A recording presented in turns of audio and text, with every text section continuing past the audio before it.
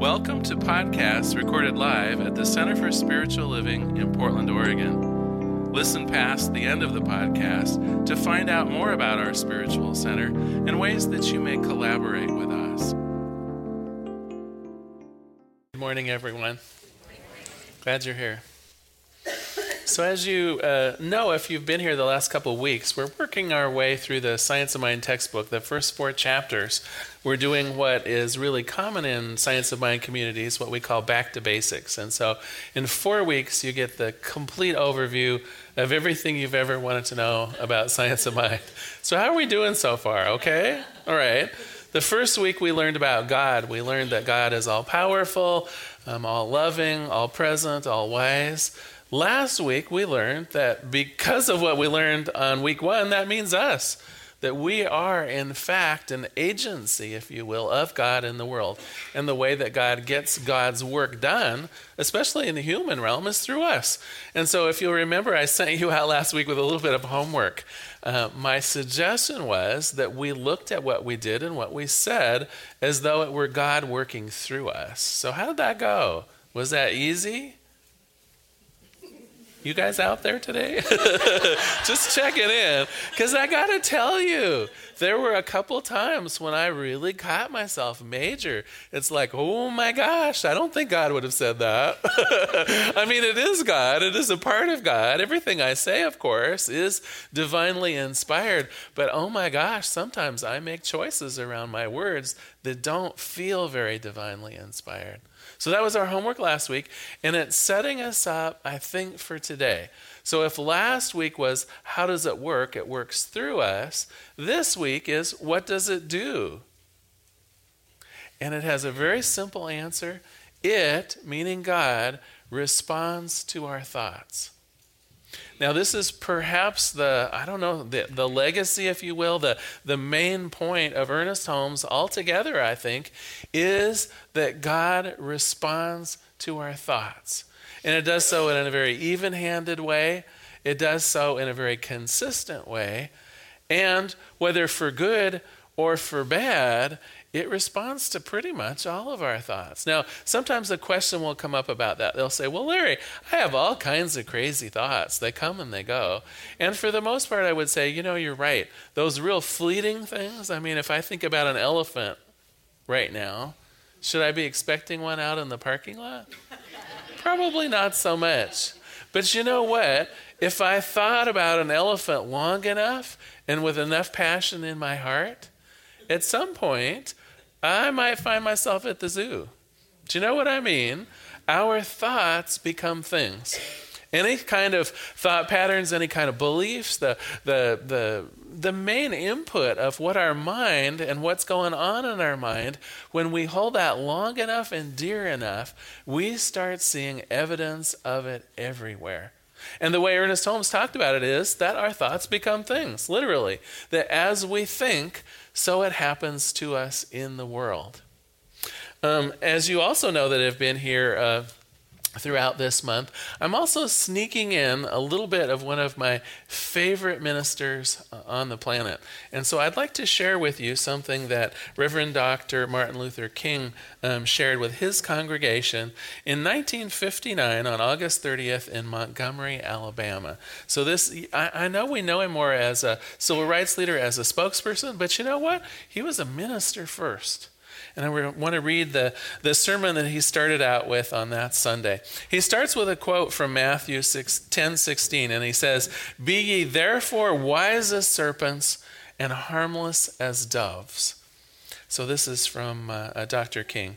He says, "Let us consider first the need for a tough mind. It's characterized by incisive thinking, realistic appraisal, and judgment.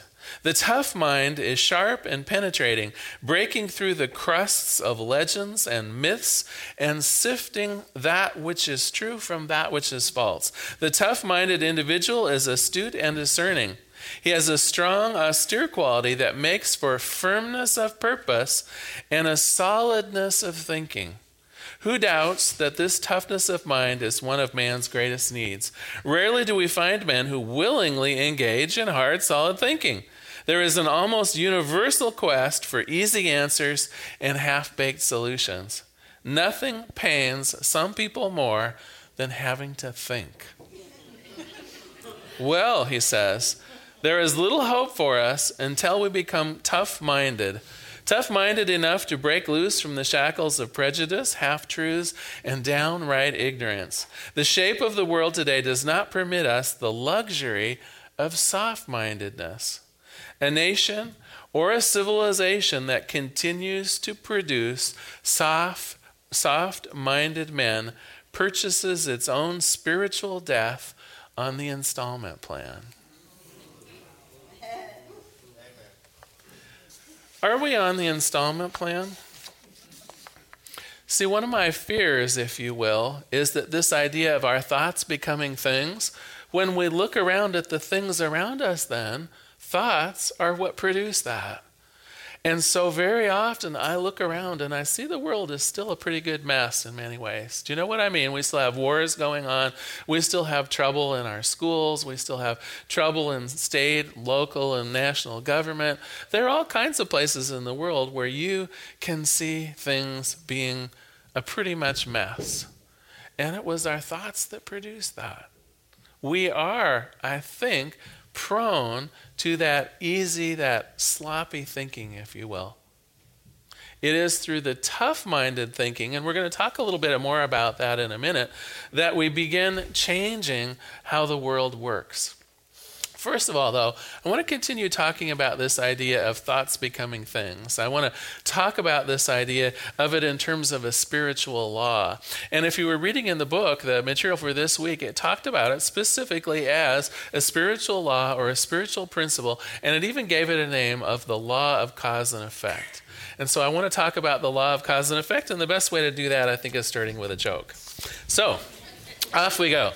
2 college professors joined a hunting camp in Maine, and as they entered their cabin, they noticed an unusual stove. It was set 4 feet high off the ground.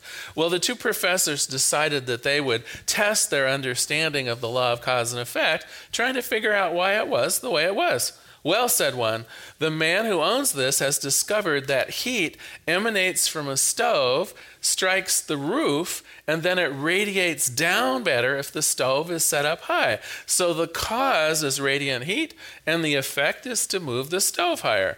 Well, the other professor smiled. Being of a more practical turn, he said that he thought the stove was set so high so that a good supply of wood could be placed underneath it. The cause, he said, is convenience, and the effect requires the stove to be raised.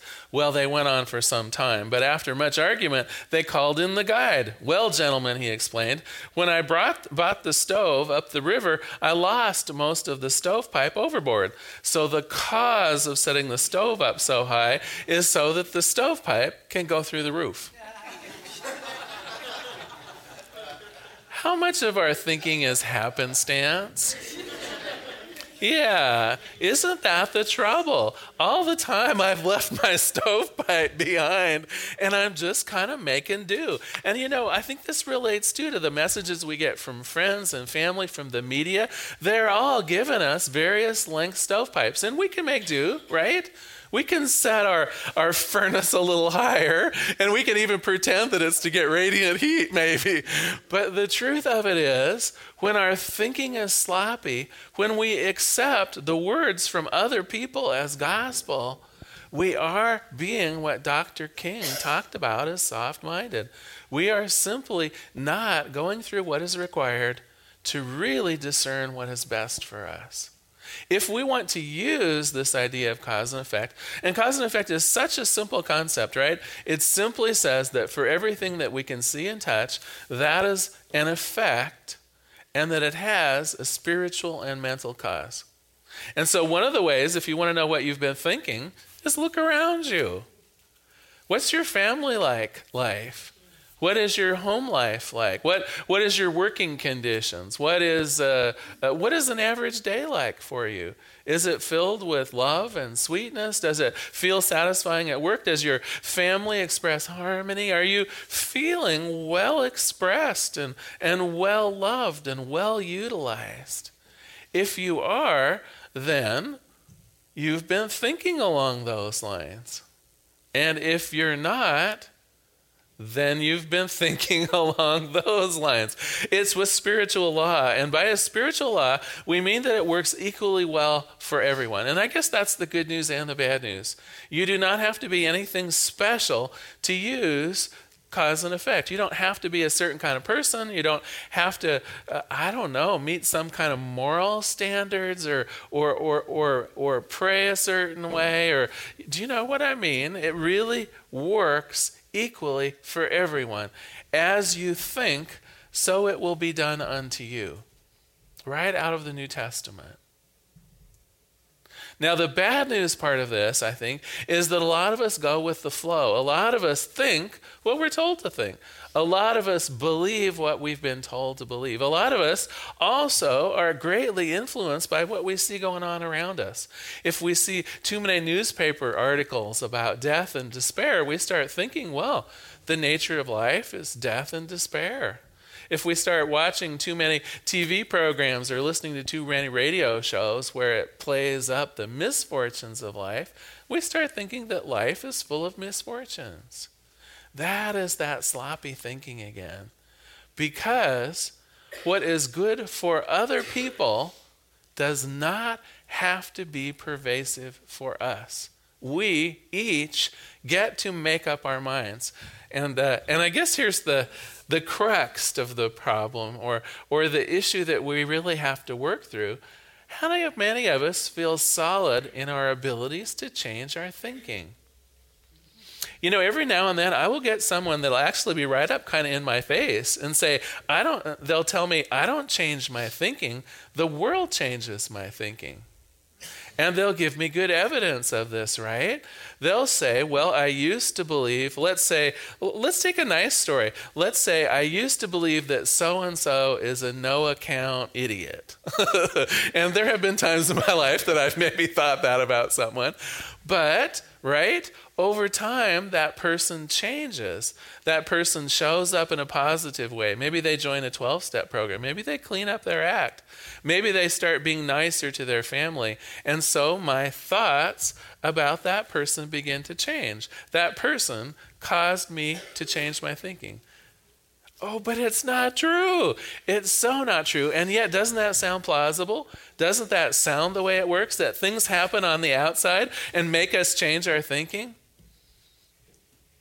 The truth is, we are in charge of our thoughts.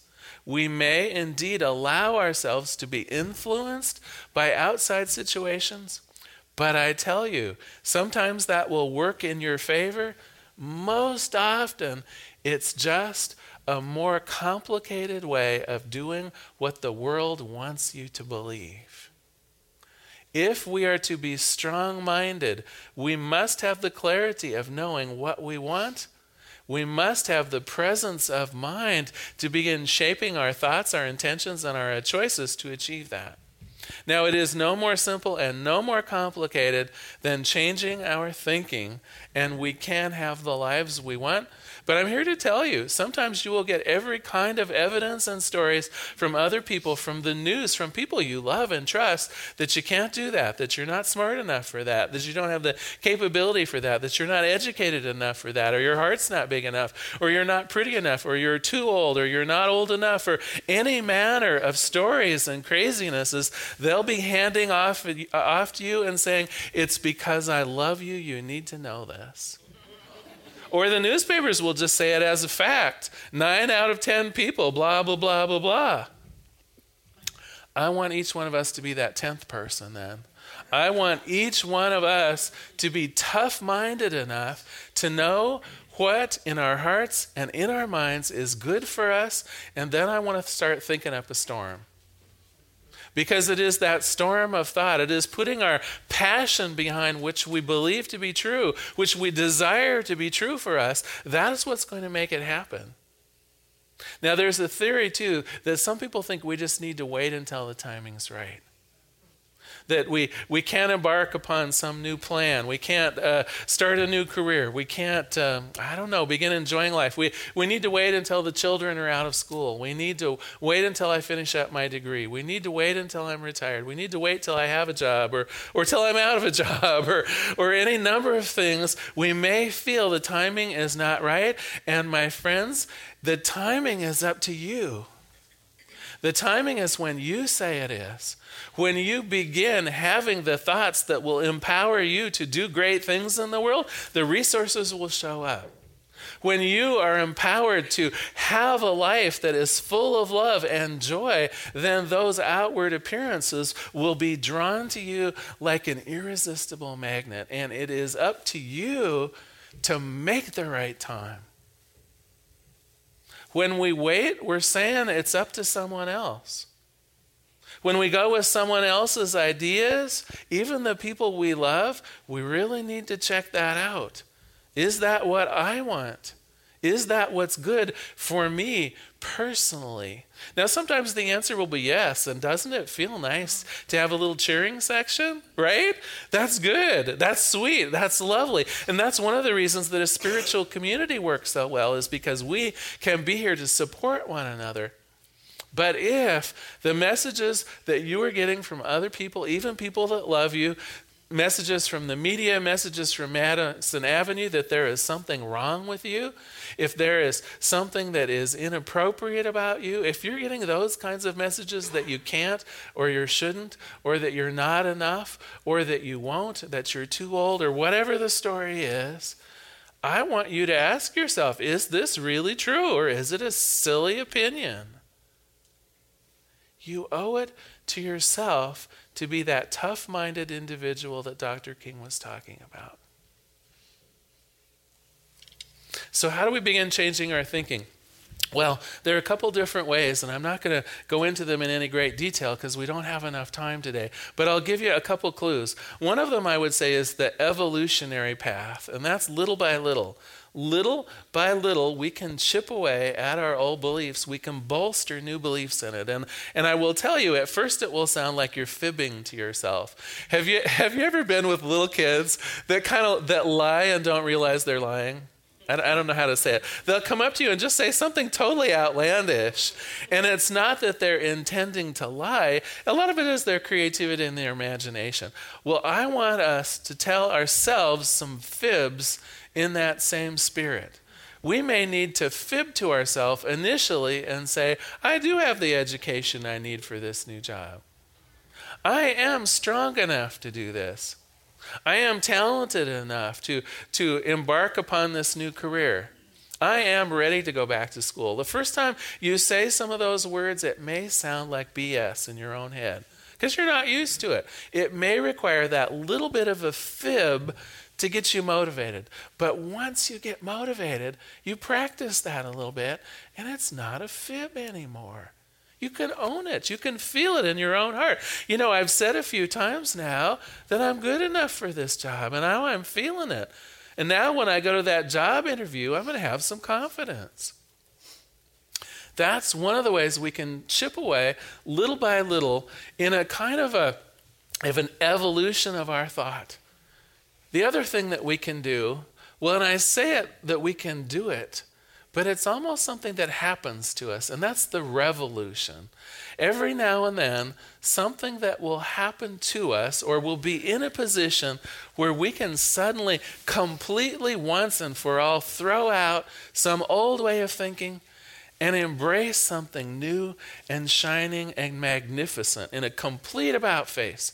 You can think of it as a revelation. You can think about it as an epiphany. It's one of those times, it's as though the sky opens up and everything is different. Now, I don't know how specifically in your lives to create an epiphany, but I will make some suggestions to you. It doesn't happen when you're standing in one spot. When you're standing in one spot with same old going on in your life, nothing much happening, no particular trouble going on, no particular great highs, your chances of an epiphany are just about zero. But interestingly enough, When things are dramatically something, and you can fill in the blank, because sometimes it can be dramatically bad. I remember my mother had a great epiphany about life when she had a heart attack. She suddenly realized life isn't something to be wasted. She suddenly realized through this horrible event that she was going to seize the day. And my gosh, she may have been 78, but she actually started seizing the day. And it was beautiful to see. She went from kind of a lifeless thing. She had a heart attack and, oh my God, let's go out to the movies tonight. It was like, yay, Mom. Well, I certainly hope that it doesn't require a heart attack on our part to begin seeing life differently, to have an epiphany where we're going to go from same old to something fabulous. But you know what? I know also that it can be an epiphany when it's something good that's happening, but something different. So maybe we do go back to school again after many years of not being in school, or maybe we do start a new career in a field that we're not that familiar with. There will be something in it that will prove to you, oh my gosh, I can do this. Oh my gosh, I'm worth this. Do you see what I mean? Sometimes it requires a little jolt to the system. Sometimes it requires a resuscitative techniques, perhaps, to get us off our spot and move us forward. Well, I'm going to give you a little bit of homework this week. I know that last week I asked you to picture yourself as God. So when you were in the grocery store, what would God do in a really long line of people waiting? God would be patient. I'll be patient. I asked you to picture yourself as saying and doing things with that full force of God working through you. I want to expand that a bit. This is going to be your hardest homework for the month. I'll be honest about that. I've been practicing it this week, and I found myself crying at one point. Here's your assignment. Because the law of cause and effect is working always, I want you to look at your life, to do an inventory of your life and say, I made this. I want you to look at all the small joys and all the loving relationships. I want you to look at the family that you care about and the friends that are important to you, and I want you to say, I made this.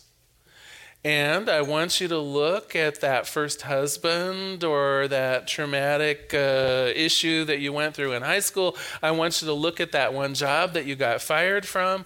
I want you to look at any of the pain and suffering that may also be in your life. And I want you to say, I made this.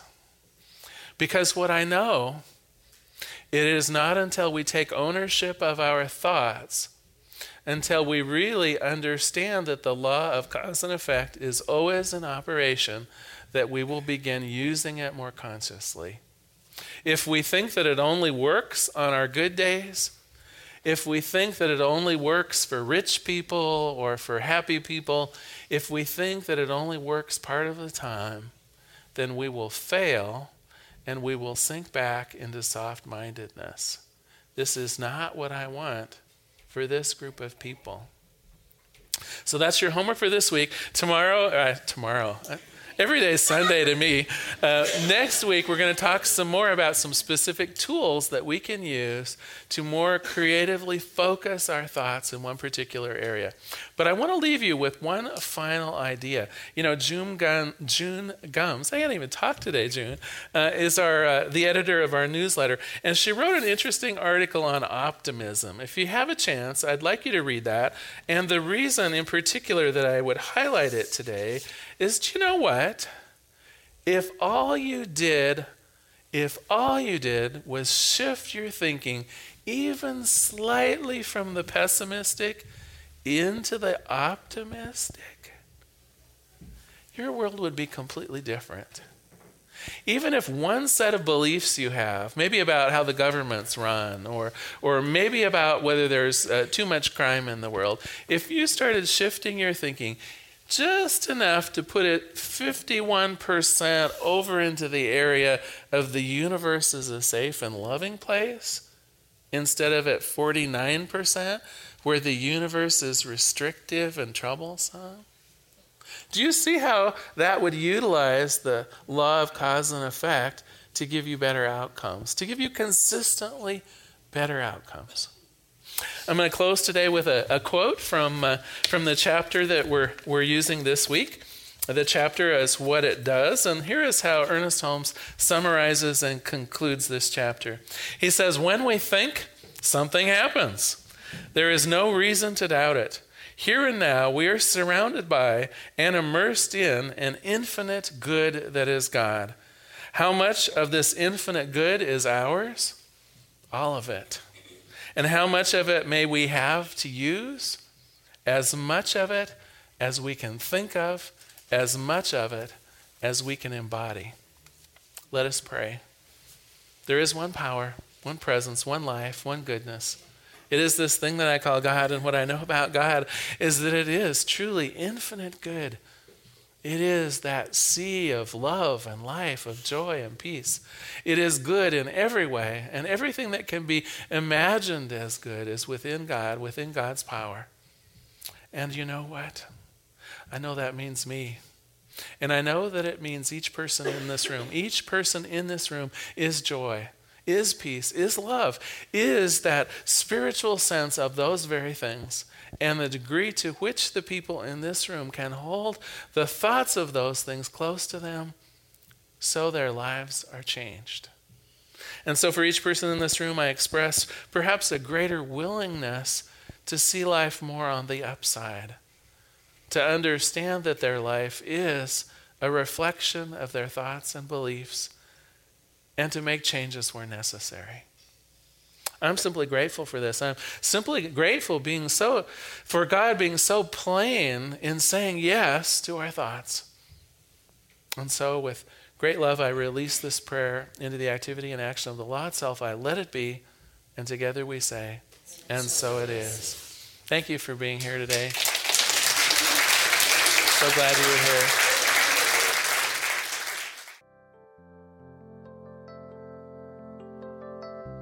We hope you enjoyed today's podcast. If you happen to be in the Portland, Oregon area, we'd love to have you visit in person. The Portland Center for Spiritual Living is located at 6211 Northeast Martin Luther King Jr. Boulevard.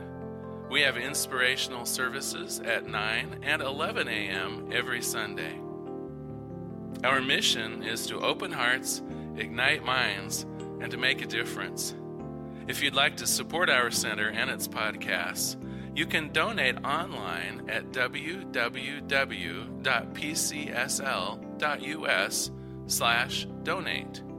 Our website is also the place to learn more about what's going on at the center or to contact us. Allow us to become part of your extended community. Wherever you are on your spiritual journey, you are most welcome at the Center for Spiritual Living.